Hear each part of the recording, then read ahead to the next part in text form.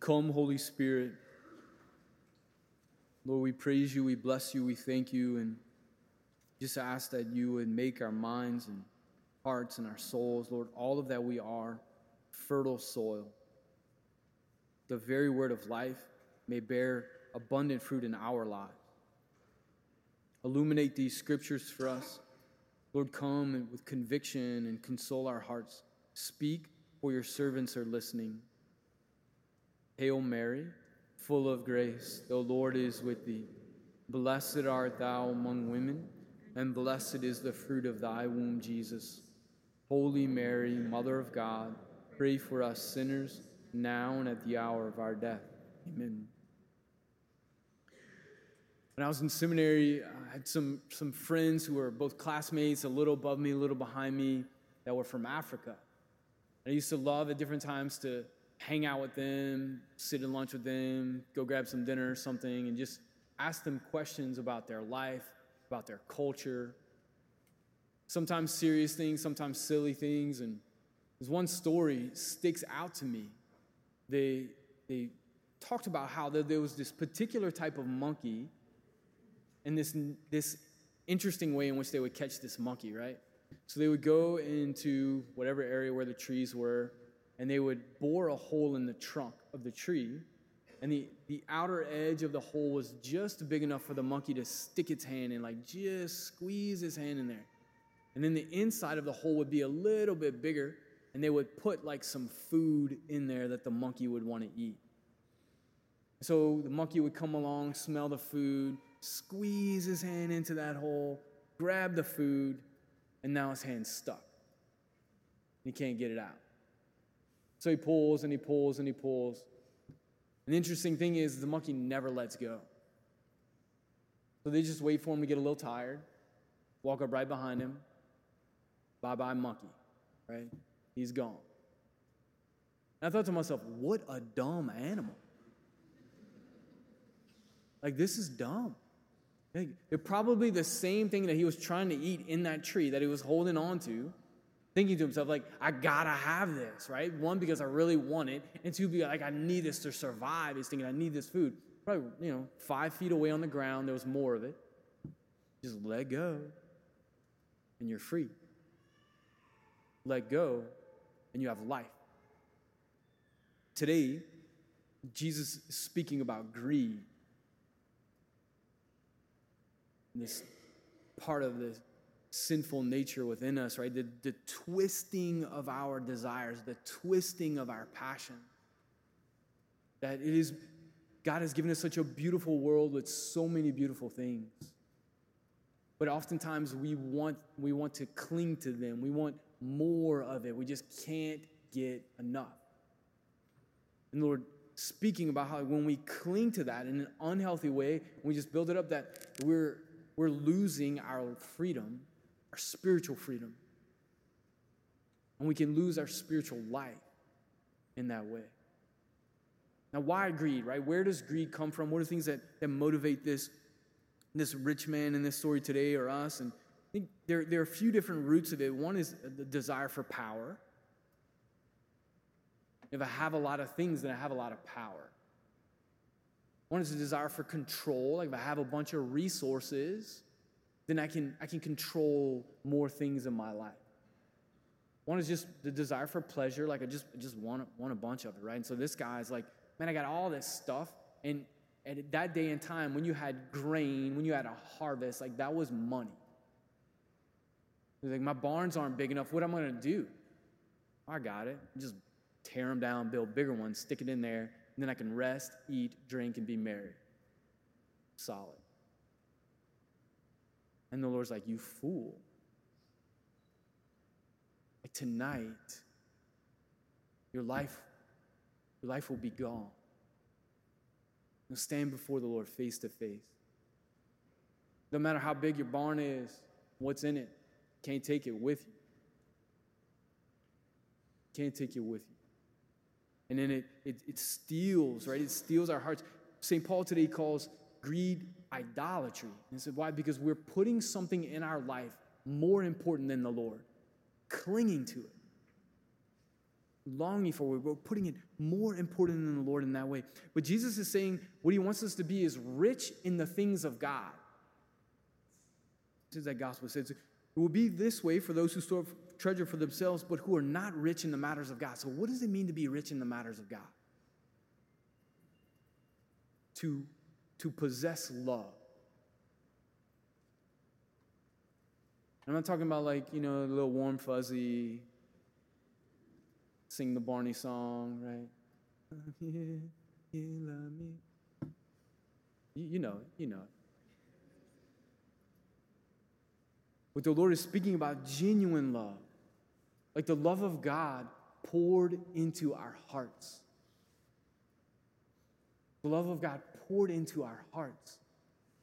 And then what type of love? The perfection of love, which is sacrificial love, that I give myself away to and for someone else. That my life is a gift. And the things that the Lord has given me are gifts to be given in love to and for other people. That is our richness. Receiving the love of the Lord and giving that love away. And this, Jesus says, we ask him, what's the greatest commandment? What's the greatest commandment? You shall love the Lord your God with all your mind, and all your heart, all your strength, and your neighbor as yourself. And that when we have this, when we live this life, then we are rich in the things of heaven. And, of all the beautiful things that the Lord has given us, there are sinful things that we should always let go of. St. Paul says, put to death the sinful desires, right? Don't play around with them. Put them to death. But there are really beautiful things, good things that the Lord gives us, but that we can make idols. And when we make it an idol, it never makes us happy. When we make good and beautiful things in this life idols, they can never make us happy.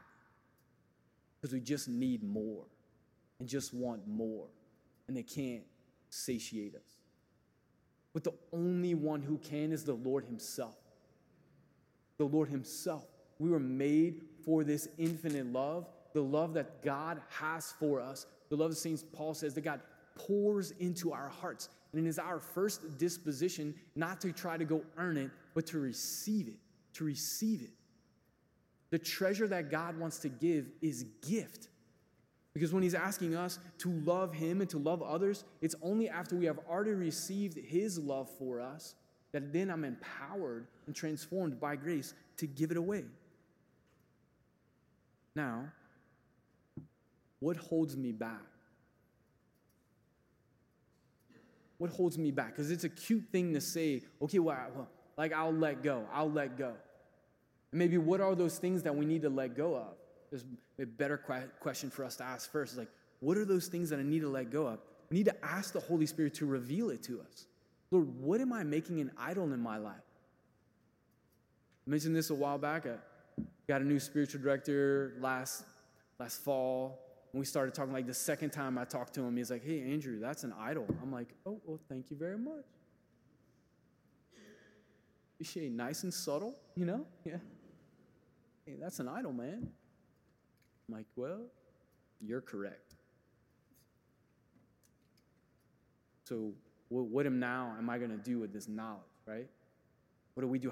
We ask the Lord to reveal it to us. We ask the Holy Spirit, come reveal it to us, because many times we're blind, like sin blinds us. Lord, come reveal this to me, what I'm placing above you, what I'm clinging to.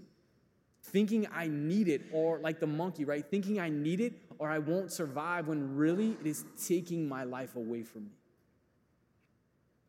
And then where are places we should look? 3 places to really begin to look. Ask the Holy Spirit. 1, where am I spending my time? Particularly the time that I have the most control over.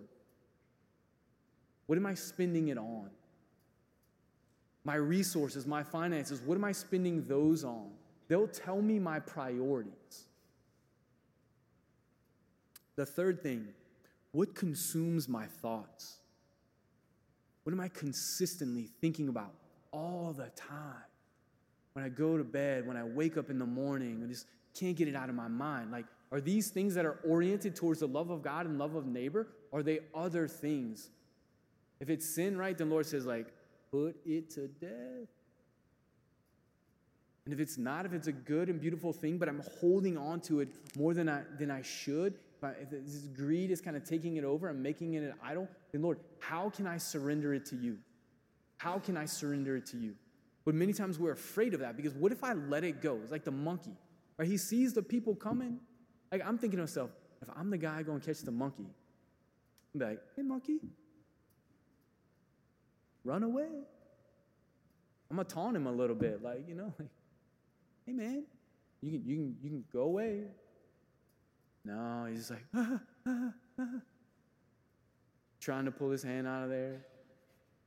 And when you think of stuff like, man, I should just let go. I should just let go. But we're holding on to it. Why? Because we're afraid, right? We're afraid that God is not enough. I'm afraid that God is not enough. And the life that he wants me to live is not enough. And that is a fear from the pit of hell. It's a lie. Because there's nothing more that our heart desires than the life of God within us. And so when that fear comes, we need to be like, okay, poof, just let go. You'd be the first monkey that got away, Great. Run. Right into the arms of Christ. And as we're walking through this journey, as we're praying through this, and the Lord reveals this, then we can surrender it to him. And in surrendering it to him, then the Lord is asking us to love him and to love our brothers and sisters. Because when we go to heaven, Jesus is not going to ask you. He's not going to say, how many degrees did you have? Degrees are really good. They're beautiful. He's not going to ask you, how big was your house and your closet, how many things you had in there? How many places did you travel to in the world? He's not going to ask you these things. What he's going to ask us, read Matthew 25. It's like, hey, when I was thirsty, did you give me something to drink? When I was hungry, did you feed me? How did you love me and my brothers and sisters? In this way. How do we love the Lord? And God wants to meet us right where we are. He knows we're all holding on to junk. He knows we all have idols or struggle with this. So ask him, Lord, reveal it to me, and then pray for the grace to let it go. And the best thing that helps us let it go is just to look at the face of Jesus. Because if we stare at our idol, we're going to stay in love with it. If we're gazing at our idol as we're trying to let go, we're going to stay in love with it. But if we gaze at the eyes of Jesus, we will fall more in love with him, and it'll loosen our grip. It'll loosen our grip. So tonight, the Lord is inviting us, his gospel is inviting us. What are we clinging to in our life, for dear life, that is taking our life away? With that monkey, we need to let it go. Ask the Holy Spirit to reveal it, examine our life in this way, and understand that the Lord is enough, that he's more than enough. And let's give our life away back to him, and let's give our life away back to our brothers and sisters, and then we will be rich. Rich in love. Rich in the things of heaven.